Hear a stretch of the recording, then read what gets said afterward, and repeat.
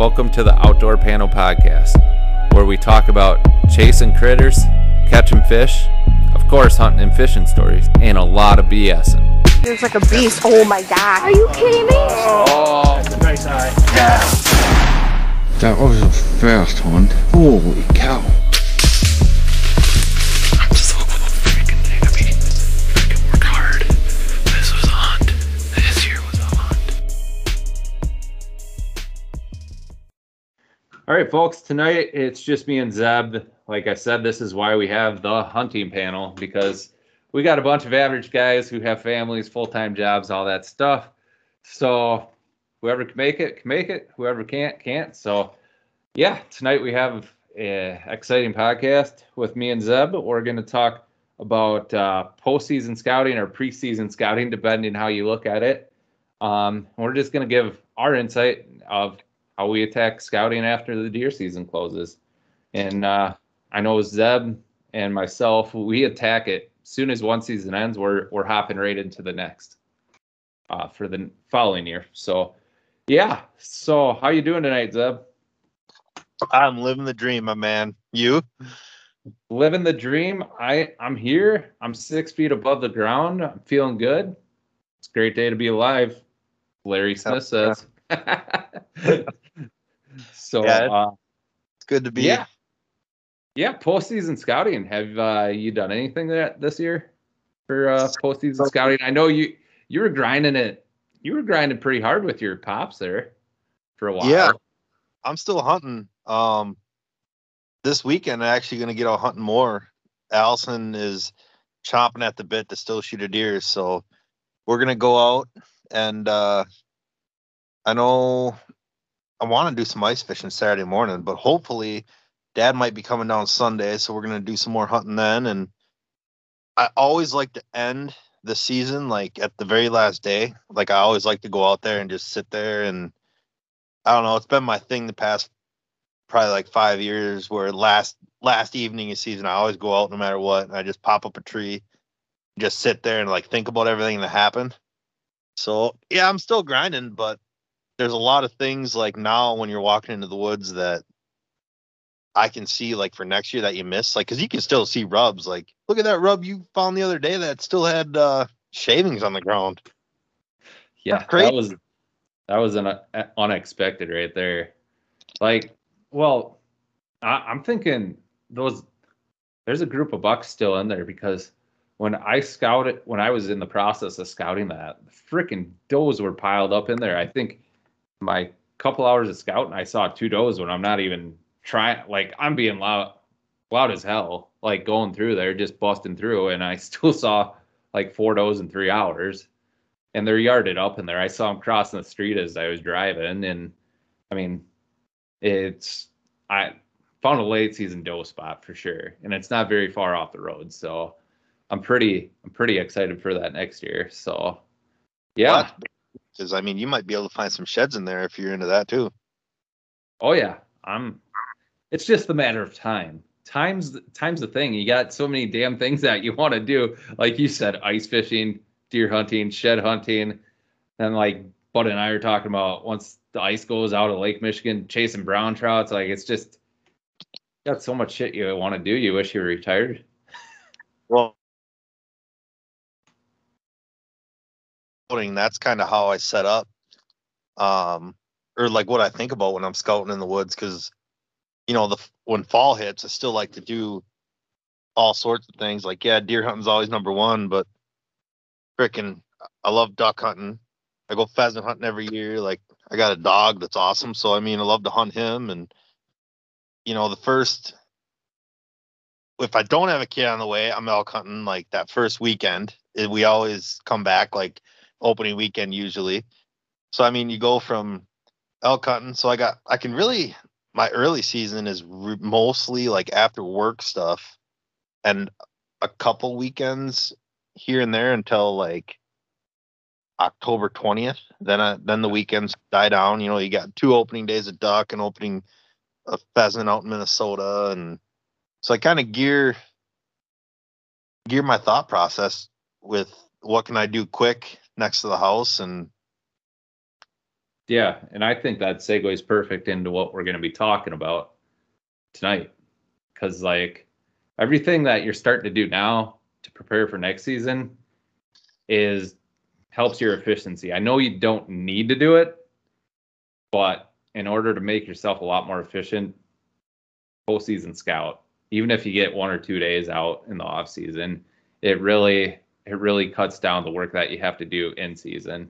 Although I still think in season some of the most important scouting you have to do because that's what's happening then. I mean, you can always refer back to bedding areas and confirming where the deer are and where the big ones are based off of your previous knowledge. So, yeah, That's a good point too. That hopefully we'll get to later. And I was thinking about how in-season scouting can actually screw me sometimes that people don't consider. I'll just say it right now, like prime time, end of October, all the leaves are falling still most of the time. In the hardwoods that we hunt and stuff, like you got leaves falling all the time until like mid-November at least.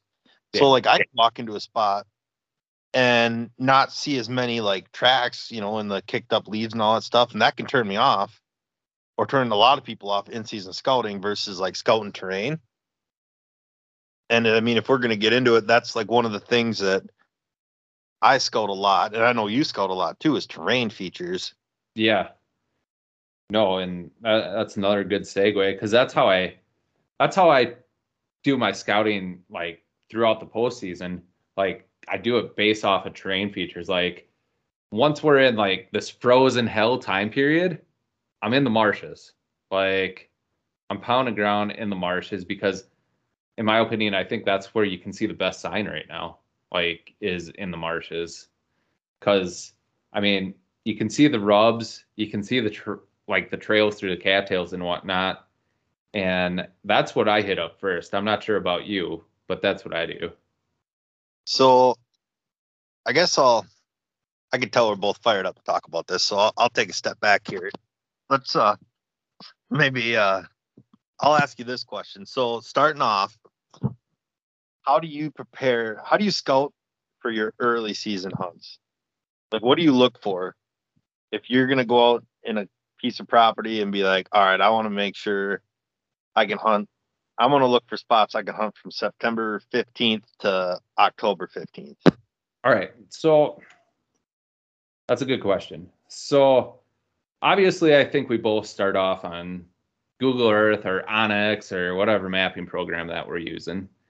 And for me, what I am looking for is has to have oaks, apples, some sort of early season food source that I can identify on the map, which is pretty honestly easy to do with aerial views nowadays. Like if you see like super tall, like you can tell on the maps, something super tall, you can tell if it's defined, and if it has a little bit higher ground, those tend to be oak trees. Then like I've noticed that apple trees kind of grow up in like kind of like CRP thicket type stuff. I don't want to call it CRP, but kind of that like scrub ground type stuff. Sometimes it's CRP, sometimes it's just a clusterfuck. Honestly, it's kind of like open grown over pasture. Like, Yeah. I know exactly what you're talking. You're not Yeah. going to find, I mean, I have found some apple trees and like just thick, nasty shit in some of the country because Yeah. you can tell they were there before the land got to wherever it is now. But Yep. yeah, I know what you're saying. Yeah. And like most of the time for apple trees, because I've noticed I found some apple trees that aren't dropping anymore. Like, Mm. so it's like the only way you know if it's an apple tree is by like your previous season and the like early season or mid season time period, or you just go in there and guess and there's an apple tree there. But I look for that type of stuff. I look for areas that have some sort of egg field with some sort of crop rotation, like beans. So throughout the summer, I can shine those fields or glass those fields. So I have like intel throughout the summer. That's the type of stuff that I'm looking for early season. And I'm looking like I'm kind of transitioning because I've hunted in the hills, like in it's a catch-22. You if you need the right food source, because like I've noticed that they really like apple trees in the hills, and they like the oaks. The problem with the hills is that there's so many damn oaks that it's hard to frickin' center them down. Where in the hills, what I'm looking for, like I said, I look for apple trees and like those sort of thicket type areas, but I'm looking for points that don't have oak trees on it. Like I'm looking for conifer type points. I'm looking for maple type points. I'm looking for anything that does not have oak trees. So those deer have to move to the food source. Where in marshes, I'm looking for white oaks. I'm looking for white oaks, and I'm looking for them just bedding off those food sources as like that first staging area. I think everybody talks about bedding, but like I don't think people correctly talk about like staging areas. Like I feel like there's different staging areas. Like you have bedding, and you have like that first staging area where it's that first oak tree. Then they like move a little bit more to like a second staging area, which might be hardwoods. Then they move to that destination food source. So I don't know. That's the type of stuff that I'm looking for. How about you, Zeb? Well, I got a couple of things like that. You hit some buzzwords for me, and the first buzzword is staging area because I get it. I just don't really like the term. Like, Yeah. as soon as them deer get up, I don't know if I agree with. This is gonna make me sound like an idiot, I guess, but a buck gets up, and the first thing like they just start browsing, and like I don't know if they're like staging because they're afraid to go out in a cornfield. They take 15 yards, they take not 15 yards, but like 50 yards, and they're in standing corn where you can't see a damn, like they're safer in the standing corn than they were in their staging area, Yeah. But you hit on the white oaks too, and I don't think a lot of people know why deer like white oaks more than red oaks. But I had an old redneck tell me this from our hunting camp because his dad was actually I think he worked at one of the fish hatcheries. I don't know. He had a bachelor's in natural resources, and back in the day, I mean, to have that, it was pretty good. And he always told us or told the people that we hunted with that deer always like white oaks versus red oaks. And I grew up knowing it, but I didn't know why. And then we were sitting there in class one day, and the teacher said red oaks take 2 years to produce an acorn, and white oaks only take 1. So the red oaks are actually more bitter. Yep. Than the white oaks, and it's just a cool little fun fact, I guess. I don't know if a lot of people realize that's why they like white oaks so much more than red oaks, but yeah, there's less, what they call it, less tannins in white oaks. They're a little bit sweeter tasting. Yeah. And another, I think, overlooked food source that everybody talks about, that like successional growth feeding type stuff for late season. But early season, man, like I've had some really good like natural browse type hunts, like stinging nettles, man. Stinging nettles. I've had a lot of good freaking hunts over that type of stuff. I know everyone has talked about like the duck potato too being huge and whatnot, but stinging nettles is an underrated browse type deal. So. Oh, I agree. There's another one. So speaking of like the browse, so in one of the bedding areas, this past year I actually put a camera up in a bedding area that my wife shot a 10-pointer out of, like right over the bed. And there was a top of a popple tree that it got blown down in a windstorm, and it was in the way of my camera. So I actually knocked it down, but it was still in the frame. Dude, I had 3 different shooters come in before the season, and that tree was bare within 2 weeks of me pulling it down. And that was right around the beginning of September. Like they're pretty opportunistic. Yeah. Yeah, they whitetails can feed on so many different things, like especially that time of year where it's like sometimes you don't know what they're feeding on. You just notice that they're feeding on shit. And yeah, so So what I look for So I'll break it down into two different scenarios for me. One is the hills and one is flat country. You know, it's got a little bit of terrain, but it's not like bluffs. And so for the flat country, I am looking for bedding areas, not specific beds.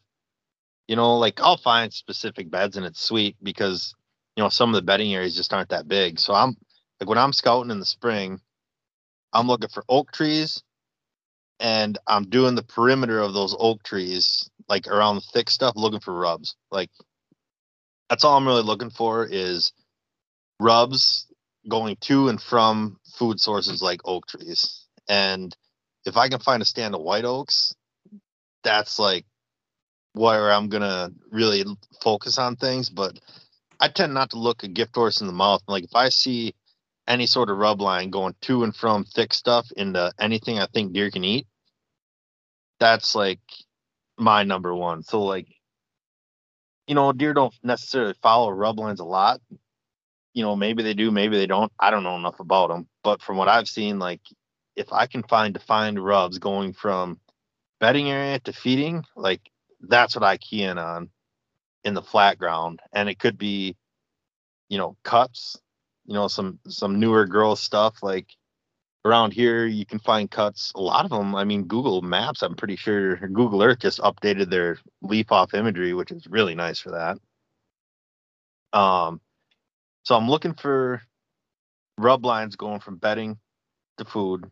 And I don't get a chance to hunt a lot of field edges and stuff in like the flatter ground, but looking for that or swamps coming in out of like certain fingers, like you said, you know, on a map. You look at the leaf off or necessarily the spring photos or even the fall photos when, you know, oak's got those more vibrant colors that kind of pop out. Yep. Just like what you said, and then you match that with like a topo map, and it's like, okay, there's a piece of high ground here. That's going to be oak trees. Yep. And you can kind of tell too, like spokes on a wheel, right, coming out of the swamp, like they all kind of lead to that one oak point or whatever it is.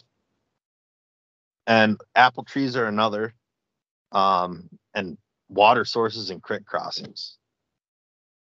Because I think that's another underrated thing when it comes to like earlier season on like flat country, when you can find those like definitive creek crossings going out of thick stuff into potential food. That can be at least a really good spot to put a camera. Right. Right. No, that makes sense. I try to make it super easy for myself in hills because it's never like super easy, but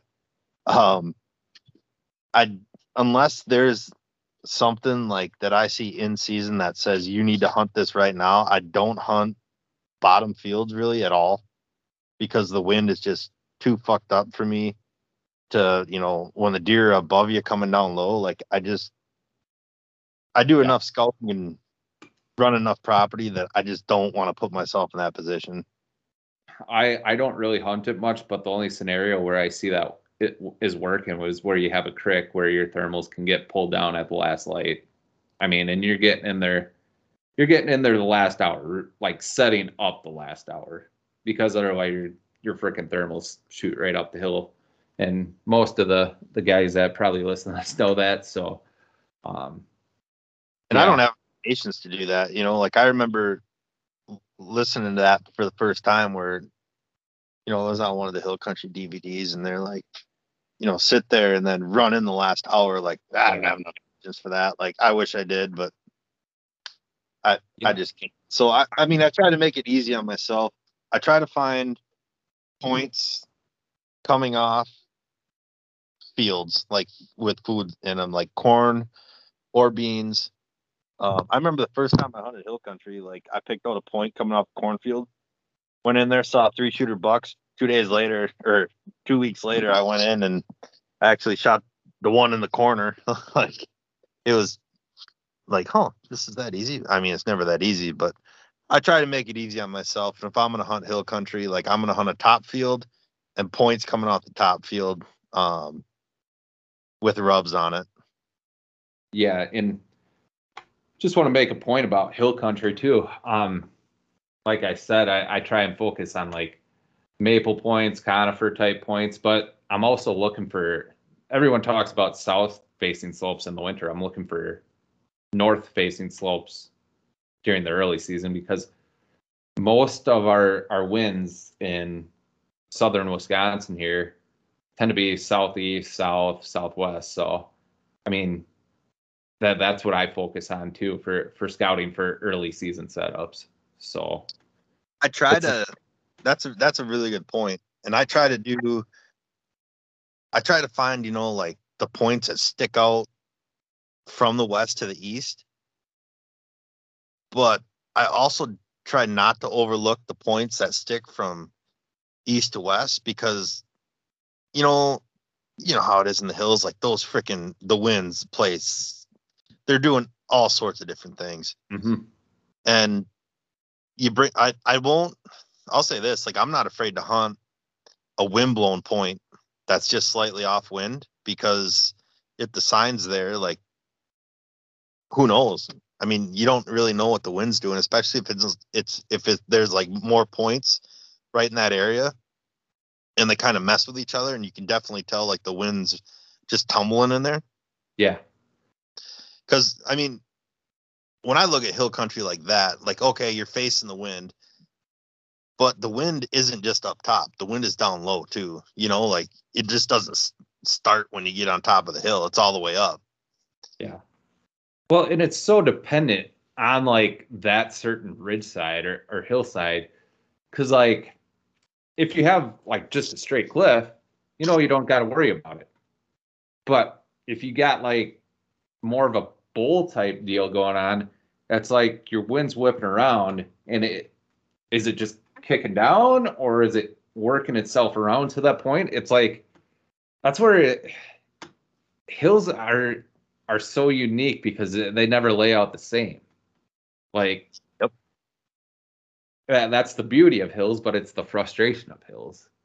And that's where it's like in hill country, unlike the marshes, like marshes, I get really aggressive. Like I'm freaking 50 to 100 yards away from that bed, depending. But like hill country, closest I'm getting is, I mean, sometimes if it's like a straight cliffside, I can get in tight, but most of the time it's 150 yards closest, just for that wind kick, like you were talking about. Yeah, that first one I ever shot doing this, like, actually popped up a tree. Well, the first time I was in there, I got to my tree and I cut it a little bit where I was coming up the hill, and I cut the hill too short, or cut the point too short, and I actually seen the buck sneak away from me.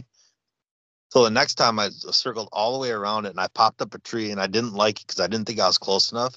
And I was in my climber, so I got down and actually belly crawled like 30 yards to get close. And I was like, I kind of felt stupid. Like halfway, I was like, oh my God, like if somebody's over on that property next to me, watch me do this right now, like what's going to happen? Like, whatever. 4:30, he literally come walking out to get to the cornfield and I killed him. It just, you never know, like how close is too close and how close is not close enough. Like, I got a perfect example of something similar to that. Like, so this setup I was setting, it was a north facing slope, had a southeast wind for that day. I preseason scouted it in the previous off season, right after season. And yeah, I knew he was in there when he was in there. Ended up being in late September, early October hunt. And it was set up perfect for east, southeast type wind. And I parked my car in the parking area, walked all the way around an egg field. I think it was beans that year. Like I did like a mile loop, absolutely insane. And there was like some apple trees that he was staging to go into bean field. Forgot to mention this. I actually shined him the previous night, and I knew it was a good buck. I shined him in going to the bean field. So I did this big loop around. I ended up putting like a mile and a half in, and this deer was literally bedded off the road 100 yards. He could watch the road. Ended up butt hooking around him, setting up in a tree, got within 150 yards or so, because on that night there was like no like 3 to 5 mile an hour wind, if that. Like, so I had to get in real soft, but I mean, me doing that extra mile loop ended up causing me success that night. Like, he ended up coming in to 15 yards because he was going to stage up. There's your stage word. I don't know what else to call it. Let's think of a new word for staging area by the next time we podcast, and we'll let our listeners know. It makes sense. I mean, it just I don't think know. there's like differing staging areas though. Like I really do. There's like that initial like stop before they do whatever they do the rest of the night. But ended up setting up on that deer, and they actually came out like 2 or 3 hours before dusk that night, and ended up getting a shot at him, and it was another screw up. I hit him above his spine, just a 12-yard fuck up, like just Man, he was like 130, 140 inch buck. It was my shooting sucks. I know how to find them, but I can't shoot worth a shit. But anyway, it just putting that extra effort in to get on deer, and I don't know, all those elements of not having oak trees right there, making them move a little bit before daylight, him wanting to go to those apples and beans. I mean, that's the type of stuff that I look for. Do you hunt much for marshes at all during the early season? so it depends what you mean by marsh. Like, Okay. Cattail marshes, no. Because I just don't have a ton of them around that I hunt. Yeah.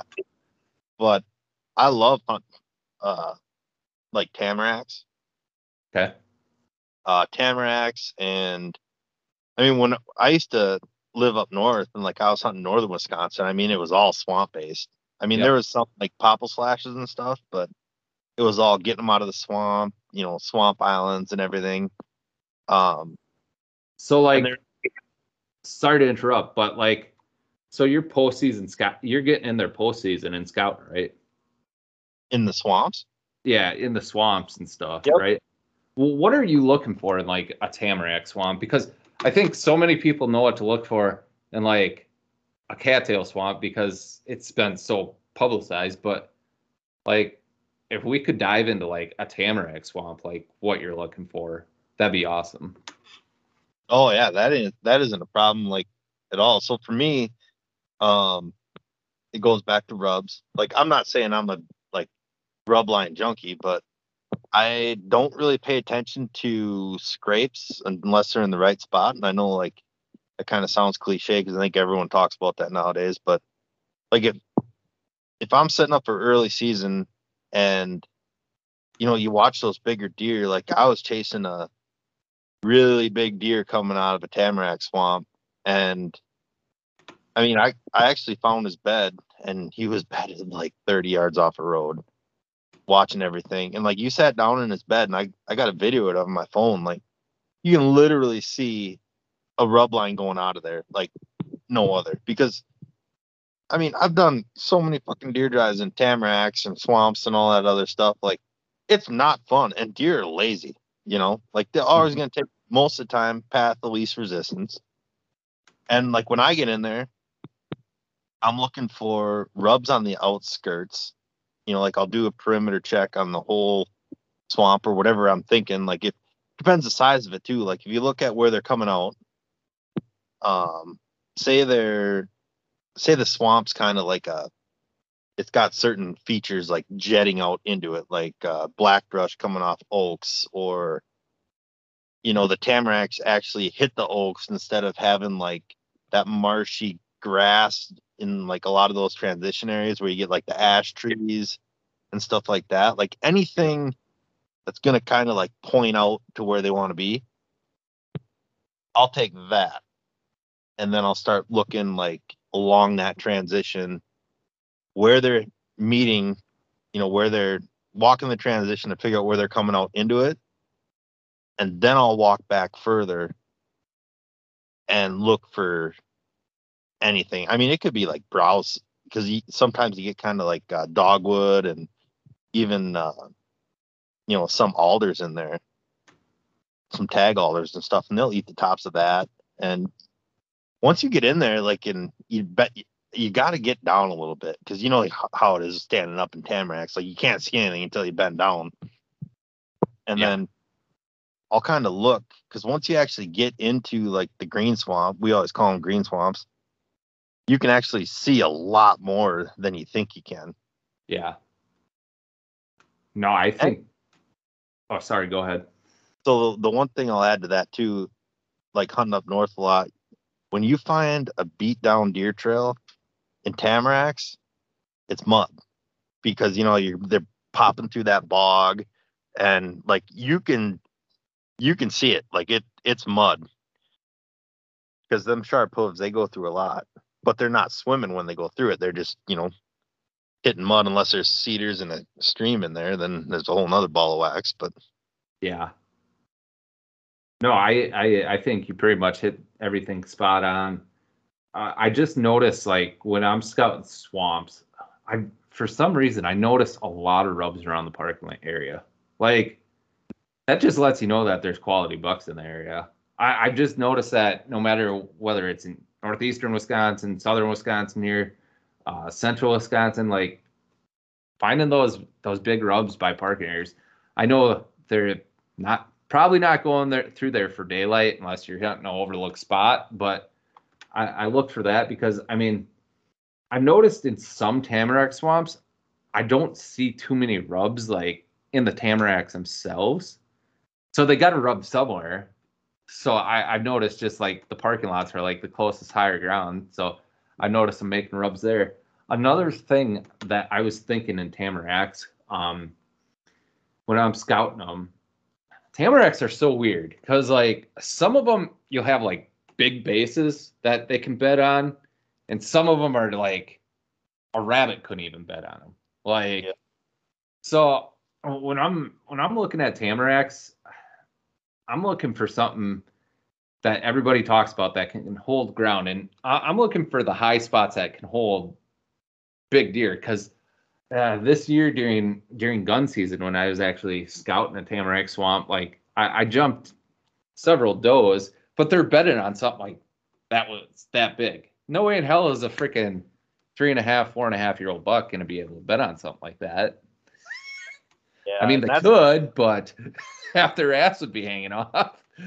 we got so we got drives up north through that we've done for a long time, and we've chased deer through the tamaracks. And growing up, I hated driving swamps because all I did was get wet, and I didn't understand why we were. It didn't dawn on me. It's like why are we pushing swamps? Like deer are not going to be sitting in water. But then, like a couple times, I'd have a big one, or not even a big one, just a deer get up in front of me, and it'd be a piece of high ground. It's like, how the hell did that deer find this piece of high ground in here? Yeah. And you can see it, like on Onyx when you turn into like hybrid mode, and you can see like the water or even just the topo. Some of them will pop up, or you were talking about with the oak trees where you can just see something's a little higher. Yep. Man, you can see islands like in a lot of tamaracks. You'll see like all of a sudden there's like two giant white oaks in the middle of a tamarack swamp. Like them are money makers. Yep. No, I agree with you. So I think I mean like you said, finding like the initial rubs going into those tamaracks and figuring out like for me figuring out where those big enough high spots are to hold mature bucks. Like if I'm hunting just like deer, like they can bed up on any one of those little mountains. Like, but if you're mature buck hunting, you got to find something that's I don't know, 3x3, 4x4. I don't know. Is what I've noticed in tamaracks, at least from my perspective. So Yeah, and I yes. think the sign is going to tell you a lot when it gets in there too. Like, so the ones I can confidently say, like I was on bucks coming out of tamaracks. Like the tamaracks weren't, depending on how old the stand of tamaracks are, they can grow real big, or they can just kind of stay small, and they just get so dense. And if there's like alders mixed in with them tamaracks, everyone, it seems like them bucks, as soon as they get to an alder, like they're just thrash them. Yeah. Oh, this one won't stab me in the head with a dead branch. Like, I'm going to rub here. Yeah. Yeah. The alders, it seems like no matter what swamp you're in and you find some alders and you're on a transition, you'll know what's in there. You don't need trail cameras. Like, you don't. Yep. So, yeah, no, I agree with you there. So that was kind of fun getting into some swamp stuff. And that's a little, I mean, tamaracks, that's a little bit more bigger woods type thing too. So I just hate beating the dead horse with the cattails. So that was something a little bit different that we were able to get into. What else early season? Do you get a chance to hunt farms at all early season? So I don't get to hunt farms. So all my early season is either like my area with hills and like flatish ground, or up north in like northern Wisconsin in the big woods where you're hunting, the swamp transitions and any oaks you can find, because it seems like every fucking forester in northern Wisconsin wants to cut down oak trees. Don't get me started there. But yeah, I mean, anything like little cool spots that I can tell, like, besides swamps or tamaracks, that people don't really touch on. Boy. Like for me, I really don't scout farms at all during like postseason scouting. Like it's just too hard because you got 6 to 8 inches of snow, if not more, on the ground. I mean, you can find rubs, but it's like, can you really tell if a deer's bedded in there like this time of year? So I actually save most of my farm type stuff for summer. Like that's what I'm trying to figure out, that sort of type of terrain. So I don't even waste any time on that. So and farms are so much, you can find their beds, but it's so much observing too. Like that's something I don't have a lot of experience in with just farms. I don't know, just, my connections are not knowing farms, but it makes me bring up another point with the tamarack swamps and like the bigger green swamps and stuff, like when we're hunting up north. So we got kind of a smaller group nowadays, but me and my brother are like the drive, like we set up all the drives with the drivers. Like we got some younger guys, and me and Zach, we've just been hunting this country for our whole lives. So we really getting a good handle on it. And we kind of design stuff now over the past 5 years where you look at those terrain features in the swamp and it's like, all right, I want to end up here because I know if something's going to be in here, like it's probably going to be something to do with this area. And it's a lot of the times it's like, okay, we've got like 6 guys pushing up here.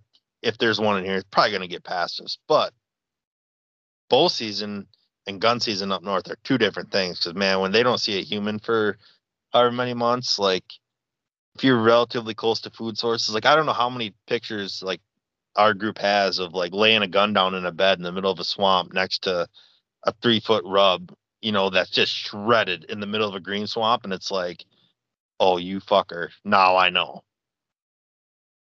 I think that's funny what you call green swamps. Like I've never figured out what to call them because they're not like cattail swamps. So I just call them dry swamps.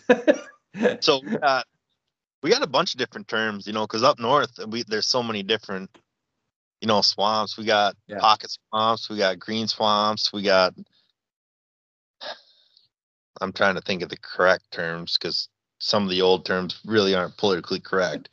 But you got black brush, and some people call it red brush or buck brush, but we just call them black brush swamps or river bottoms with alders. And yeah, man, green swamps are usually green swamps and cedar swamps, and sometimes they're interchangeable for us, and that's one of the things like that people don't realize how much deer eat cedars. Like when there's snow on the ground, like they will frickin' pound cedar trees.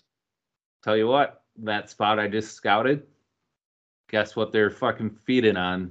The browse line was up to my freaking chest. Like, Yep.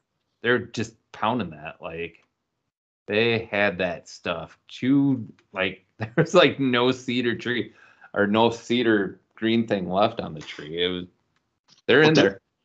you go ice fishing up north and you look at the browse line around the lakes. Nobody thinks of that. It's like, oh Yeah. man, it's November 29th. Where are the deer going to be? They're super pressured right now. Oh, they're going to be down in a green swamp where they don't have to leave 30 yards. They can literally live in a green swamp in the 50-yard circle for a week, just eating cedars and hanging out. Yeah. I suppose, I mean, we're kind of talking about big woods.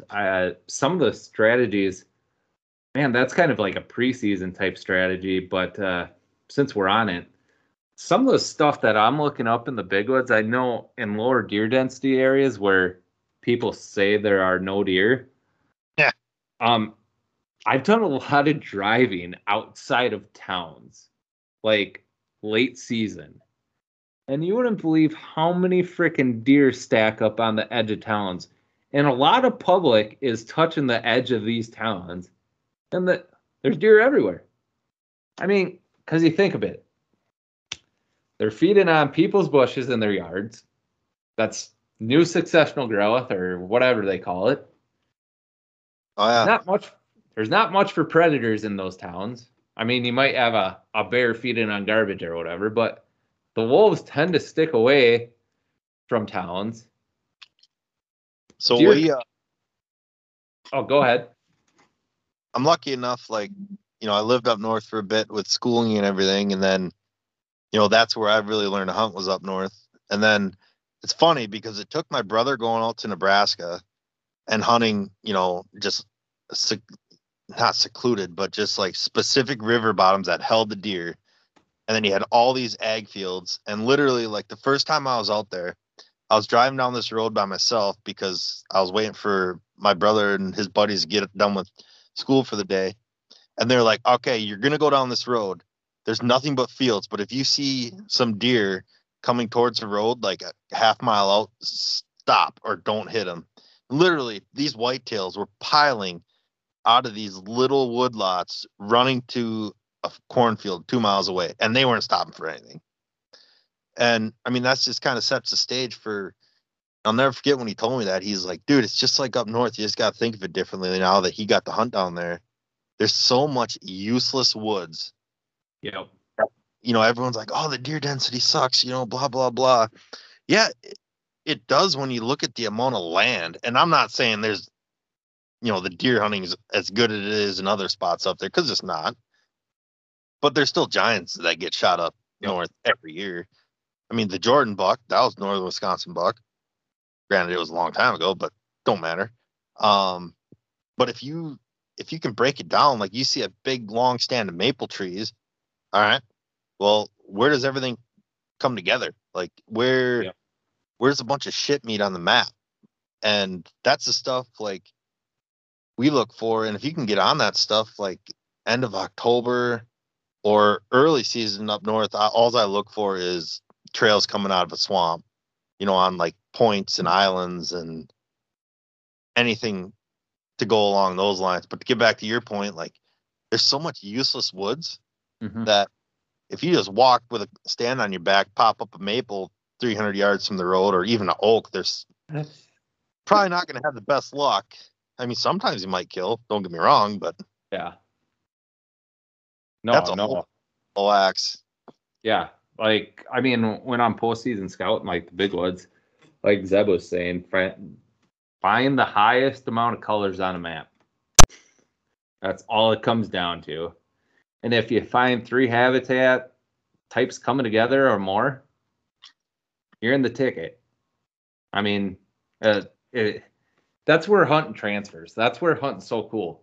Because that spot where we were hunting in Iowa, there's like 5 habitat types that came together in that little area. If you go to the Northwoods and you find 5 habitat types, you're going to find the freaking deer. It's not rocket science. And Bud and I have hunted the Northwoods. For bow hunting, it's a little bit more limited than gun. But in our short little stints up there, we've always been around deer.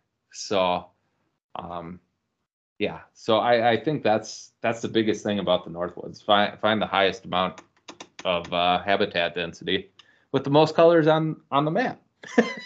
Oh, you're 100% right. And like in season, like I tell you what, you give 5 does in an area a week, and they're gonna make a ton of tracks. So Yeah. you can walk into some of those open stands of woods and see tracks everywhere.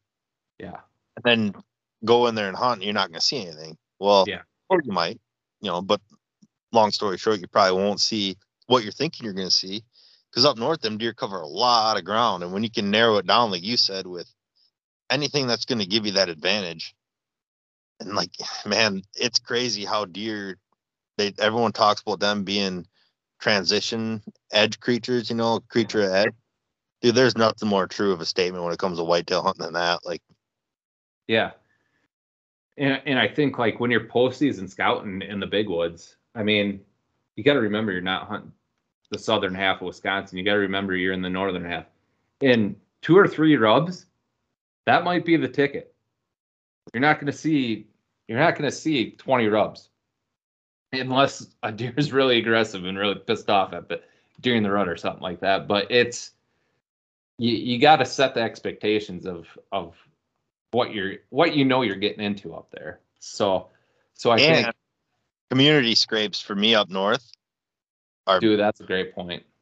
Big, because down here, and like you said, the whole southern half of Wisconsin where there's just more deer, and any place where there's just more deer, like I've watched freaking young bucks walk through the woods randomly and make scrapes, and I was like, you're a fucking idiot. Like, what are you doing?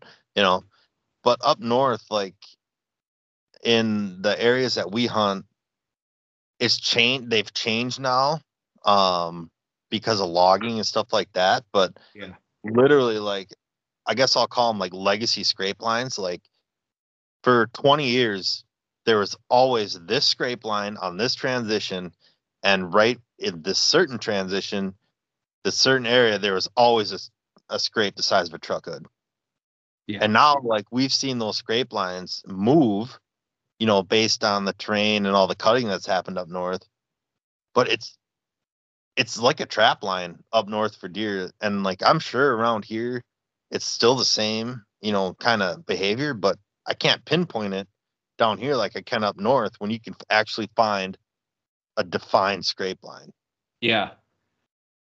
I think another thing about up north too is finding like scrapes that they're working year round. A lot of people don't understand that, like, oh, they just scrape during the rut. They scrape early in the season. Like they might not be scraping the ground, but if you're finding them working that licking branch throughout the year, they're pretty much held up their late season, probably early season, and probably during the rut. Like if they're working that year round. So that's just another point. If you guys are struggling in the Northwoods, look for the what do they call that? Would that be a perennial scrape where it's just work year round, or is that an annual?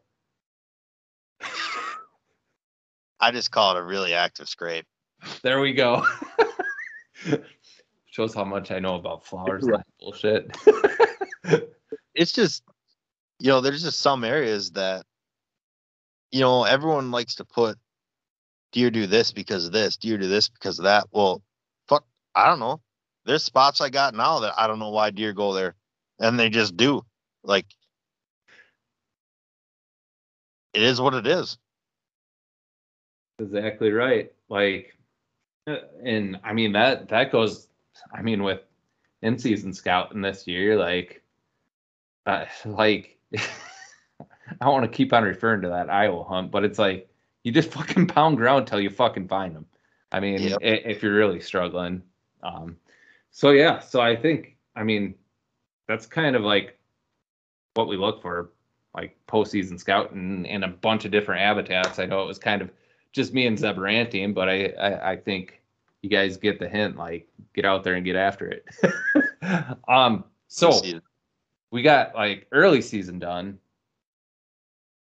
What about like pre-rut and rut? Like, what type of habitat are you getting into? What type of habitat are you scouting? Just from my perspective, I say screw you, marshes. I'm done with you for the year, and I am all about the hills during the rut and pre-rut. That's bread and butter. I love it. I live for the hills in late October and November. I'm not sure about you, Zeb. I think you're very similar. So I am strictly terrain based during the rut. And then I look for terrain with a complement of deer sign, if that makes sense. And that's in hill country or flat ground. Okay. For me, postseason scouting, I do a lot of terrain type stuff, but I also like I actually do a lot of scouting during gun season to see what's going on like during the rut. And Yep. I like to find those bedding areas that have 20, 30 doe beds in them. Like I love finding those areas. I really do. And another thing that I like to look for is buck bedding downwind of does, like, or at least doesn't always have to be downwind of does, I should say, but within proximity of does. Because Mhm. I heard this on the THP podcast with Zach Fehrenbaugh, and I thought he brought up a really good point. Like, are the bucks like sniffing those does coming? Like, can they actually sniff them? Like, if they're downwind, like 200 yards or something like that? Or are they just cutting trails? Like, I think he makes a really good point of them just cutting those doe trails and sniffing those doe trails. I don't know. What's your thoughts on that? So, man, I got so many things. I hope I remember like the points. Like I'm slowly trying to make in my brain about this. And that's honestly, to me, it makes more sense for them to be cutting the trails because you Yeah. look at, when I was growing up, there's even grunt calls named like Ridge Runner and all this stuff. It's like, well, why are they Ridge Runners? Well, they're going to run the ridges so they can cut all the intersecting trails coming in and out. Like that's why, hunting like up north, we've had a lot of good luck hunting swamp transitions with, high ground because they're running that edge, waiting for all the does to come out of the swamp. And they're not like, I honestly don't think they're running around with their nose in the air trying to smell like a hot ass from 3 miles away. Yep. Because I mean, I just look at my dog and like how he hunts. Like when I watch my dog hunt or any dog hunt, um, his nose isn't up in the air trying to smell a pheasant's ass like on a hay bale 200 yards away. Like he's trying to smell where they were. And like you watch a buck come through the woods and he's cruising, his nose is on the ground and he's snorting most of the time. Yep. Like they sound like a fucking hog when they're coming through the woods. Yep. They got that nose, and I don't think that they're running around trying to do that much. I mean, sure, maybe I'm sure they can smell to a degree, but I mean, why check an individual doe when you got to get so close to her when they can cut them trails just like what you're saying? Yeah. And they can tell, what's going on just by the track. Yeah. And I think I forgot to mention like what I'm looking for on a map, and I think you know this based off of like some of the spots that I was hunting is I don't like finding those hard edges. Like a barren cornfield like does nothing for me. A barren bean field does nothing for me. Like those soft edges where you got a stand of like short aspens, or you got like a soft edge of like old farmer's pasture. That's the type of stuff I'm looking for, and I'm always looking to find like cuts that are connected to that. Because what I've noticed based off of my scouting, everybody and their mother is hunting a saddle. Everybody and their mother is hunting the funnels, like that pinch deer down, like with those standing egg fields or whatever. Doesn't feel like a lot of guys are hunting those soft edges. However, there is a caveat that you brought up there's certain instances where those hard edges do work. Like, and I don't want to give away your secrets. We're not going to give away that secret unless you want to. I don't know if I know that secret. It's a gate. Oh, Guarding the gate. oh yeah. Well, Should I not include that? Because that's a hell of a secret. well, I mean that's where, you know, like, we're rambling because we know like what we're talking about, and for people that aren't, you know, hopefully this is reaching people just getting into hunting, you know, these Yeah. hill country and stuff like that. So, I mean, I'm not afraid. Like, if somebody's hunting the same property we are and they're playing gatekeeper, Yep. cool, good for them. I'll be on the other side of the gate then. Yeah.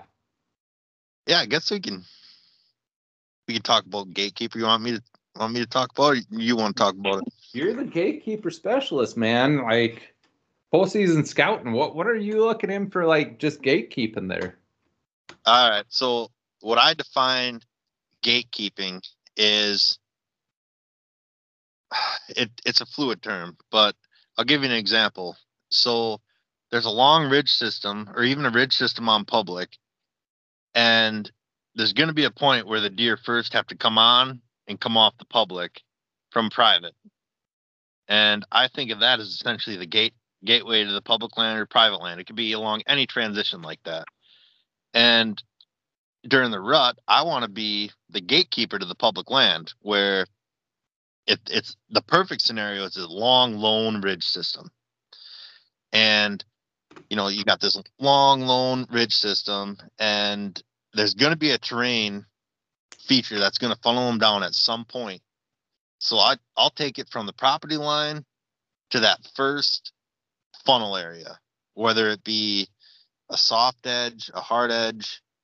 You know, it could be, you know, like a soft edge, for instance. It could be, you know, like a little strip of brush in some hardwoods. You know, there's some hazelnut brush or whatever it is, a couple fallen down trees. Or, so here's a point I was going to bring up too: a barbed wire fence with a strand hanging down from it. Yep. Because I know a guy this year that shot a buck that was going to cross a barbed wire fence with a strand hanging down. Cough, cough, Eric. And I've learned a lot the past 3 years actually about hunting barbed wire fence crossings. Barbed wire fence crossings and tree funnels. Yeah. Those are two terrains I'll touch on here in a second. But to get back to the gatekeeping, that's essentially looking for the first ambush spot coming on or off of private land.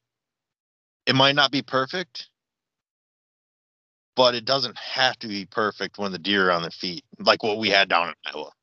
Yeah. No, that gatekeeping makes perfect sense. Like, I never thought about it until you brought it up this year. Like, now it's in my arsenal. Like, so Zeb, you know what my truck looks like, and if you see me guarding the gate, you know who's doing it. Yeah, I'm not going to that side. I mean, it just makes sense, especially if there's a couple trucks in the area, you know, and you got all this pressure on public. And I just want to be the guy that gets the first crack at them. Yep. No, that makes complete sense.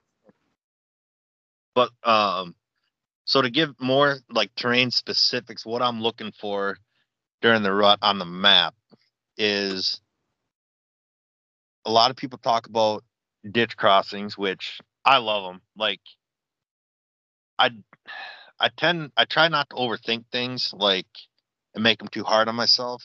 And I'll get into an area and there'll be historical rubs and a pinch point, like a ditch crossing. Okay, I don't see any other tree stands. I'm gonna hunt here, and it's worked for me. Like, you can't overthink yourself into not hunting a spot because you're afraid you're gonna get people walking in on you. Because sometimes people aren't just hunting the area that you want to hunt. Yeah. They're gonna move. Yeah. No, I hear you on those ditch crossings. I got a spot. It's in a thermal hub. It's a ditch crossing. But it's kind of funny what pinches these deer down. It's not a road, it's not a river, it's a house. Yep. It's a house right off of public. It pinches those deer down. They have to cross right there, and um, crazy amount of rubs in there. Like I haven't seen any big bucks, but I think it's just a matter of time in that spot. If I hunt it once a year for 20 years and get one and crack at a buck in that ditch crossing, I'm for it. And plus the access is 25 yards off the road, if that. So, Well, there's like that spot that my brother shot that big one at this year. There's ditch crossings on both sides, but one long lone point that sticks out off the ridge system. You know, and some people will call it a turkey foot or whatever, but just picture like you got a straight road and then you got another road hanging off to the right.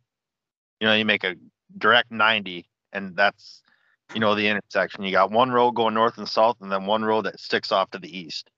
And right where that road hits that north and south road, that intersection, right there is just a natural hub. yeah. You know, you can come in all directions right there. Yeah. And the past couple of years just hunting that spot, I've seen a lot of bucks on their feet just moving through that way. Yeah. And No, go ahead. So going back to like, you know, there's some hill country that you've got like 80 acres to hunt that's public, and there's really no standout ditch crossings. There are no standout like funnel features until you get into the woods and you start breaking things down. Like a lot of the properties are, especially in like bluff country and farm country, are old farmsteads that got bought out by the state or anything. And I've really started to key in on two different things. And the first one is falling down trees. It kind of goes back to my brother in Nebraska because he shot an absolute giant. I think I sent you that Snapchat last weekend. Was at my parents showing you that buck, that Yep. 12. It was just crazy.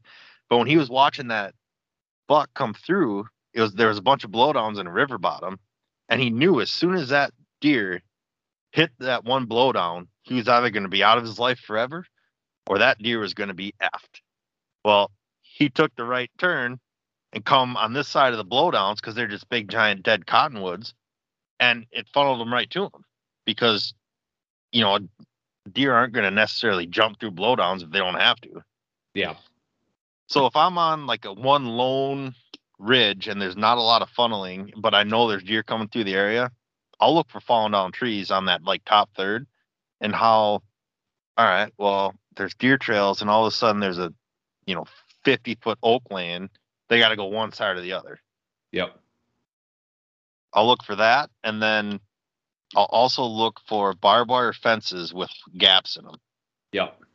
And dude, so I've seen big bucks go to fence crossings like that just because there's two strands or a strand down versus walking. Like I've seen them go out of their way, not out of their way, but because the trails angle up eventually to the crossings when they could have just went straight through open woods and just jumped the fence, but they didn't want to jump it. They just wanted to step over it. Yep. I told you this story, but we were on a deer drive this year and in a piece that we had never really hunted before, and it was hill country, and I was standing and I was on this point and I didn't know there was a barbed wire fence to like 40 yards away from me. Well, all hell broke loose in the drive and a bunch of deer were coming at me, and then they took a hard turn and I stood up, got over there and saw where they were going, and ended up getting a couple of shots off, but didn't hit them. And I sent my buddy over there, check for blood. And then I went over there and here's a barbed wire fence, but 5 feet of the fence is not there. And that's where they crossed. Yeah. And those deer were pressured, and I heard them get up in the bottom of the bowl, which was 300 yards away. And they knew where to run to get through that fence when they could have just hopped it at any point. Yeah. So I've started to really key in on, like, if I find a fence in any of the property I'm hunting, where those crossings are. Just, Oh yeah. it sounds dumb because they're whitetails and they can jump freaking 10 feet in the air, but Yeah. No, I agree with you. I see the same things. I guess some of the terrain that I'm looking at, like I mentioned, saddles in hill country. I'm not sure off your experience. Doesn't feel like everybody is in those. Like yeah. And honestly, like, I've sat in saddles a couple times. I have no faith in them. I get frustrated with them because it feels like your wind goes down in the saddle and it kind of whips it around a little bit. Yep. Like that's so instead of saddles, what I look for is like just long, consistent ridges, like that are like anywhere between like a half mile and a mile long. And the reason I like that is because chances are throughout that half mile or 1 mile stretch of a long ridge, there's going to be several doe bedding areas in that. And it gives those bucks the most efficiency just to check trails here, check trails there, check trails there, and hop on to the next ridge. Like that's a big terrain feature I look for. And not only that, if I can find one of those long ridges with a steep drop off where I got to pretty much climb up that ridge, you can hunt that every day. You can hunt that fricker every freaking day. And all I need to hunt that is just a little bit of confirmation sign. Like if there's a couple big rubs, that's all I need. I know that they're going through there. And that's what I'm looking for in postseason. If there's small rubs, that's fine. I don't really care. But if I find a handful of big rubs just on that property, I know chances are that buck's going to be hitting that ridge at certain time. You just got to put your freaking time in. So That's an excellent point, and not to get frustrated by the lack of big giant rubs and everything. Even in Iowa, man, like when we were down there, like I didn't see giant rubs everywhere. Yeah. And I don't really think that they necessarily need to, rub everywhere. Yeah. But you brought like that's a big thing that I look for is just a couple historical rubs and maybe a couple fresh ones. Yep. The way them freaking deer run like bluffs and hills, like the big hills that make them like run that kind of country, that's huge. And the thing I like about it too, if you get on a ridge that's half mile or a mile, you can stage hunt it. Mm-hmm. I mean, move a little bit down, move a little bit down. Like that's all you have to do. And if you get to the point where you're just frustrated, you can just say screw it and ground hunt and just work that ridge too. You can do it both ways. And the cool thing about like cliff sides, you can hunt that out of a tree stand, but you can hunt it on the ground too, because you don't got to worry about that thermal pull pulling up the hill if you're on a cliffside. So that's a cool thing about hunting those cliff sides, because you're sent. It's probably the most consistent spot in hill country where you don't got to worry about where your wind's going. Yeah, I agree, which is awesome. And if I find a hot spot in hill country, like I'm not afraid to hunt it like 2-3 days in a row because of how those deer run that. And depending on how much woods is actually in that area you're hunting, the friggin' whitetails, man, they get pressured by people all the time when you're hunting, country. Like looking down in Iowa, how little woods even in the bluff country there was compared to like the farm fields and everything. Like, yeah. And when they got a little, like the buck you shot, when he's on his dumb juice, not saying you're going to get that all the time, but I'm not as scared to hunt a spot 3 days in a row, because who knows if that buck's going to come back or not. He could spend 2 days on a hot doe and I could have been there the first 2 days, and all of a sudden the third day he comes back. Like if the sign's there, I hunt it until the sign's not there. Yeah. And during the rut, I'm more worried about the freaking does than the bucks. The bucks, they don't give a shit. They really like I was saying, yeah, the bucks are interesting. You need an old wily buck who's not all horned up to frickin' bust ya. So Yeah, and well, and that's too, like, just saying that, you know, somebody's gonna listen to this and go, "Oh, these guys don't know what they're talking about." Like, you can't do that with a big mature buck. Well, yeah, maybe, but I'm also not after a 207 incher that's 13 years old. I'm after the first good rack buck that comes in front of me, and that's, you want to put inches on it. 120 and bigger are gonna get it. Like, that's just how I am. yeah, that's kind of where I am. Like 3.5 or older on public. I mean, in Wisconsin, that's a hell of a goal. I mean, if I were up north, I'm shooting a 2.5-year-old. That's my goal. Like and that goals is a whole different thing. Like it can vary so much from freaking hunt to hunt. If I'm sitting next to a road, 50 yards off the road, he's 120 inches. Bye, buddy.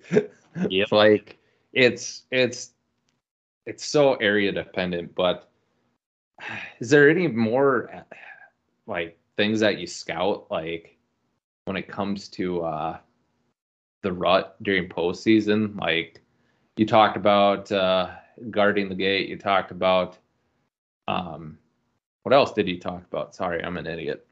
So like those ridge connections, like the turkey foot, and even the base of a ridge where it meets a river, any of those pinch points. And a lot of guys are like, well, big bucks won't go through pinch points. Well, there's certain spots that they can't not go through a pinch point. Like, look at some of that really steep stuff that we hunted down in Iowa. Like, if they want to go there, they're either gonna hop on a boat, go across there, drop on the interstate and go around, or they're gonna go through there. Yeah. And I try not to think myself out of a spot. Like, and that's one of my biggest things, like scouting, is I take it for what it is. Like, and I try not to worry about people. Yeah. If a spot just looks awesome, I'm gonna hunt it until I either get fucked or, shoot a deer and move on. Who knows? Yeah. No, I think another train funnel that I wish I got a chance to hunt more, but at least in southern Wisconsin here, southwestern Wisconsin, we don't have like a lot of like river setups that are conducive for like oxbows on public. I wish there was more of them, and a lot of those oxbows are so easy access to people. I mean, yeah, I wish I got a chance to hunt a lot more landlocked. I know in central Wisconsin and northeastern Wisconsin and even southeastern Wisconsin, the river flows aren't crazy like they are down here. Like sometimes I don't know, I'll just throw the river out there because it's very popular. The Kickapoo River. You get a heavy rain, 1, 2, 3 inches, you're not going to be hunting that river. Like you just aren't. Like it gets freaking dangerous. Yeah, I agree 1,000%. And you brought up a good point about like the rivers, and it can be another thing I look for that I really didn't really realize I look for in non-river situations, but it's based off of, up north we got a spot we call Porcupine Point. Long historical spot from before I could even hunt. It's called Porcupine Point. It's an oak ridge, but then it drops down into a point that sticks out into the river. And at the base of that point, so you picture you got a straight river, and then it just makes a big finger, and it comes back and goes straight. You just make the hard loop and it comes back. Well, that point is in the middle of that loop, and they've hunted that point, and now we've hunted the point, and we've shot some great deer off that. And they run along that river, and they don't go down that point. They don't follow the river exactly. Yep. They'll follow that river, and you can cut them off there at the base of that point. And man, that one day, my buddy ended up hitting just a really, really big one when I was with him, and we didn't find it. It was just, I don't know how he didn't kill that deer, but it's one of them things with whitetails.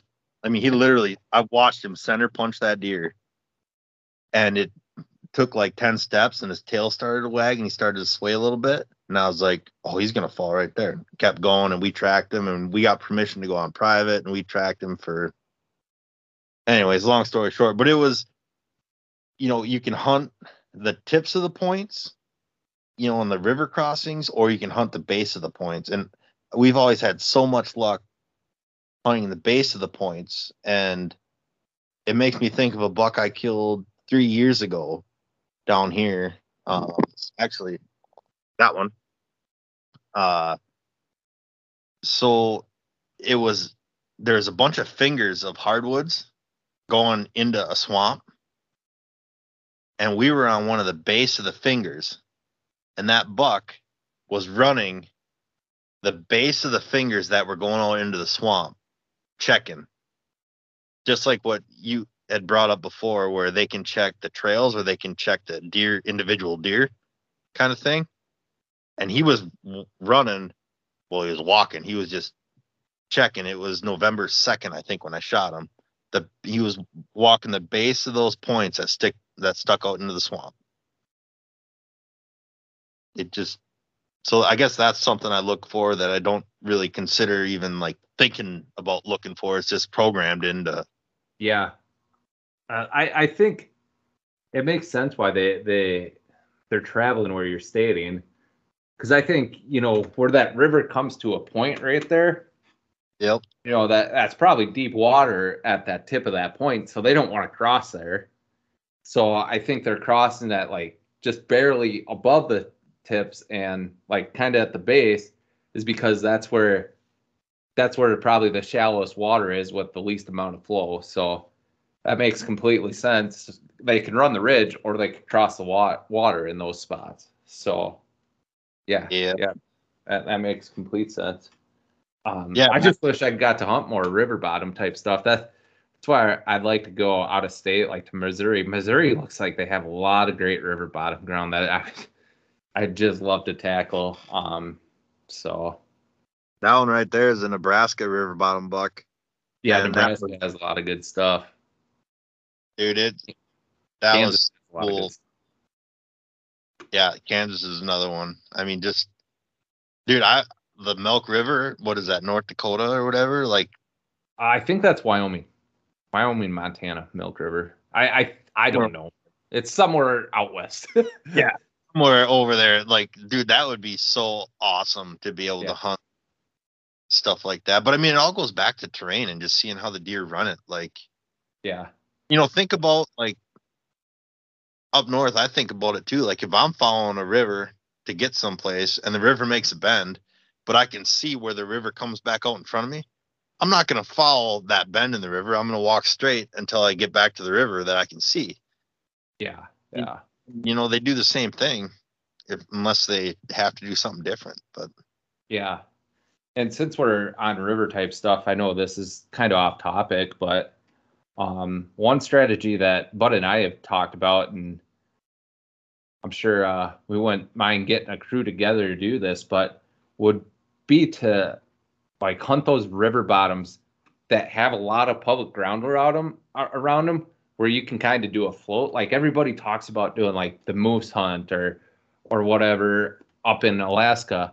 Me and Bud have always thought it'd be the coolest idea during gun season, especially like that Thanksgiving Friday, that second weekend, is floating those rivers, and everybody pushes those deer along the rivers and just float in those rivers and just hunt it for like a weekend and make like a river float out of it. Me and Bud have talked about that for years. That'd be a hell of a time to do a river float with a crew of guys. So I don't know. Big duck hunter, and he goes over. Well, he used to. Long story short, him and his grandpa used to do that, and they'd do it for deer. And it's not that far away from the area you're talking. Yeah. And he shot a couple like little bucks doing that. Like, yeah, dude, it makes perfect sense. Like if you're in a boat to a deer, it's the same thing as like a car. Like, don't stop moving, don't make eye contact. Yeah. get on them and whack them. Yeah. And me and Bug got to get a little bit more of a clarification on the rules. I'm not sure if you know the rules on this. As long as you don't have like forward propulsion from your boat, you can shoot from it. Or is that just for goose hunting and duck hunting? I don't know how that rule reads. Otherwise, you just pull up to the bank and smoke them. Yeah, I'm not sure how it works for deer because I don't know if there's actually specific laws written on deer in the books. I mean, I would just call somebody and ask, but like for duck hunting and stuff, when we're chasing wounded birds, like you can't have like the motor can't be running, Right. and that whole forward propulsion thing. But when you're in a river and like the current's taking you like on a float, you're not moving because of your motor, you're moving because of the current. And if you got paddles or whatever you're doing, and a lot of those, rivers, you could have a paddle long enough where it could almost act like a or have a like push pull in the boat with you too, so it could act like a talon, on a bass boat. Yep. And you could just, kind of pause yourself there, and the canoe's going to swing anyways. So I'm not sure what the rules are. I know a couple guys that are wardens I could call. Yeah. One of their weddings. Just an interesting thought. You see a nice buck or something like that from your boat. Do you got to go over to the bank or have to be within 3 feet of the bank? Like, I don't know. I think once we get a little bit more serious about this trip, I would love to do it. I think it'd be a hell of a time with a group of guys where you just camp on national forest land and freaking cruise the river for a weekend and like stack up deer. It just sounds like a great time. But the trip up is going to be finding a river deep enough where you don't have to get out every 100 yards or jump trees. Yeah, especially that time of year because that's when the river tends to be lowest is during gun season. So yeah, but I don't know. We did a lot of ranting. I don't know if this helped anybody, but hopefully it did. Otherwise, it was a good midweek therapy session before we head into the week and before me and Zeb. Absolutely. I don't know. I don't know. Do you have any other thoughts? I mean, I would say like late season scouting, but I don't think late season scouting, if you have snow, is really that difficult if you're trying to get a deer. I mean, drive around until you find a bunch of tracks early. Yeah, that's what we've been doing. And we've been getting on deer. Like, dude, I almost had one on video with Dad. I got the video on my cell phone. I can see the deer, and they just wouldn't. They needed to take a couple more steps, and they didn't do it. And man, it was like 5 degrees. You could just see his breath just going. But yeah, that just try not to overthink it because it's so easy to read these guys that go into these big long posts on the internet and all these pages about you gotta do this when the barometer is here and the wind is at your feet if you can feel it and this and that. It's like, dude, I don't know how you guys even hunt. Like, if I got 2 things, like if I need basically one thing, and that's like I think a deer is gonna be moving through here and the wind could be kind of off. Well, fuck it. I'm going. Like, and that's been my whole thing, like with public land, is if I have a feeling that I have a chance at a deer, if someone's going to blow out that spot, it's going to be me because I'm getting the first crack at him. And it's worked for me. I'm sure I picked it up, but.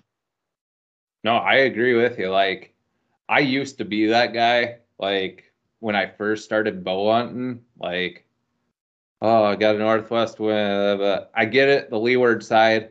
I mean, like in cruising like the edge, honestly, cruising the top third, leeward side's the same as cruising swamp edge to me. Like all that stuff's the same. So that's really simple. I guess figure out the wind and just give her hell is what I do. I don't no need for center control. Christ, I had a 150-inch buck 20 yards downwind of me, and he did not give a shit. I get it. He was not in the right mental state. He was looking, as Zeb likes to say, he's looking to take does to Pound Town. But don't keep it simple, stupid.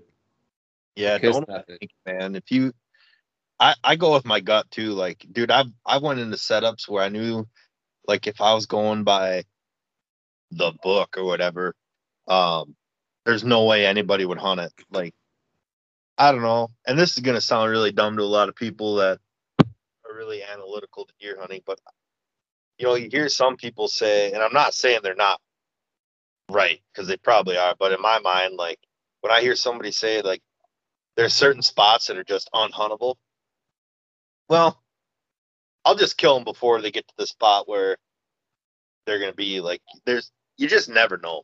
Like, I'll take that risk. Like, if a buck comes in and he gets to 65 yards in that unhuntable spot and he busts me, that's still a win to me, because I got close. Like, if I get close to a big buck, like, I'm like, okay, because 10 years ago, I didn't know what to do.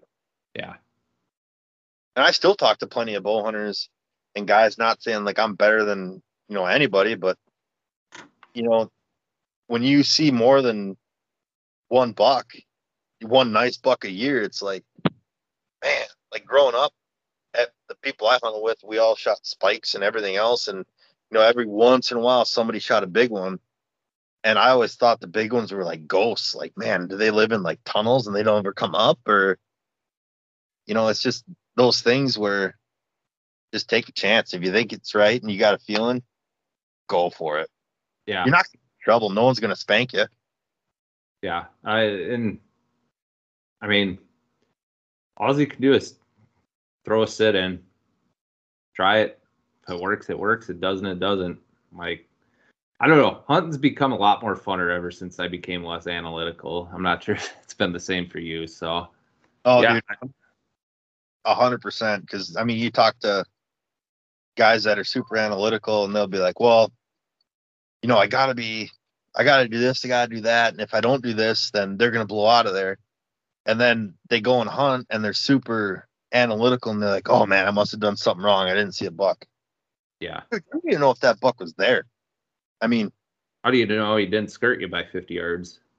Well, how do you know he was even there to begin with? Yeah. Like, yeah, you put in a lot of work. Like, how many hunts have you been on where you put in all this work, you think it's going to happen, you don't see a single deer? Like I'm there all the time, and you don't know if you spooked the deer or they just weren't there that day. Like, yeah. It's, I don't know. And I mean, what I do if I just get frustrated, I just scout. Just scout till you find something you want to find. Like, I burned 2 or 3 days like prior to the spot I found just scouting, and that's what Zeb did too. I mean, just burning boot rubber. Like, really, it comes down to being that simple. Being out in the woods. More time you're out in the woods, the more opportunity you're gonna give yourself.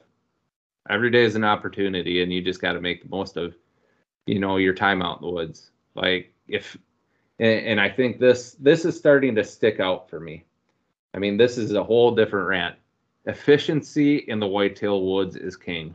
Like, being efficient for average guys, you got to make every second count.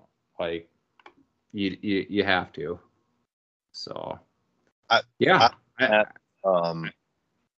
I agree 1,000%. And like I've noticed the past couple of years, I even did this in Iowa when we were down there before me and you got together, is I'd pop up a tree, I'd sit there for an hour, and I had a feeling like it might work, but my major gut feeling was like, I got to move. So I'd literally, spend all that time getting ready, sweating, get all my clothes back on, sit there for an hour and be like, not feeling it anymore. I got to get down and see more. Oh, yeah. I mean, 2 days before I met you, like I was telling you, I freaking got to this ridge system. I thought the wind was going to be perfect for there. Got in there. It was freaking swirling all over the place. I'm like, I can't hunt here. Like, and that was a 1.5-mile trek in had to cross a river in a kayak. It literally took me 2 hours to get back there. And I even got my tree stand hung up and everything. Like, I was like, this isn't going to work. I got to go somewhere else. Like, so I did. It was a waste of a half day, but if something's not going to work and you're just going to blow everything out of there. I mean, there's a difference. That's a whole nother thing. There's a difference between you just blowing out the whole freaking valley than a buck being somewhere you can shoot 20 yards downwind you. That's a whole different ball of wax right there. So, Yeah. but I mean, we could go on this all night. I mean, we're already an hour and a half in, so I got a would you rather question, Zeb, for you. All right, yeah, let's do it. I should probably cut her back after the would you rather, anyways. So, All right, what- perfect. yeah.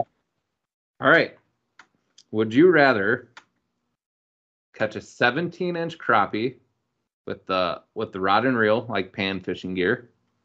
Okay.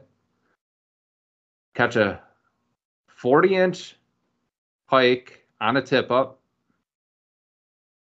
or would you rather spear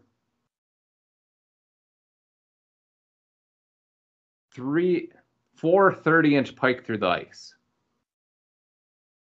All right, you dog. My answer is catch a 17-inch crappie because I don't know. I love crappie fishing. Like that's one of my jams in the spring. Like my wife, we got one mounted that's just under 16, I think it was. Like, I mean, just it was the biggest crappie I've seen in person, anyways. And they're when they get that big, man, they are just something else. Like a 17, like I've seen pictures of them and I've seen mounts, but it's just impressive because now if it was my only chance in my life to spear pike, then that might change it because I love crappie fishing and I do it all the time. But spearing pike would be awesome. Like I'm not gonna lie, dark hole spearing would be sweet. I do want to spear a sturgeon one of these days. And catching a giant pike on a tip up is great, but yeah, I'm crappie all day long. Yeah, through the ice, a 17-inch crappie, like I might need a bigger hole. yeah, that's one heck of a crappie.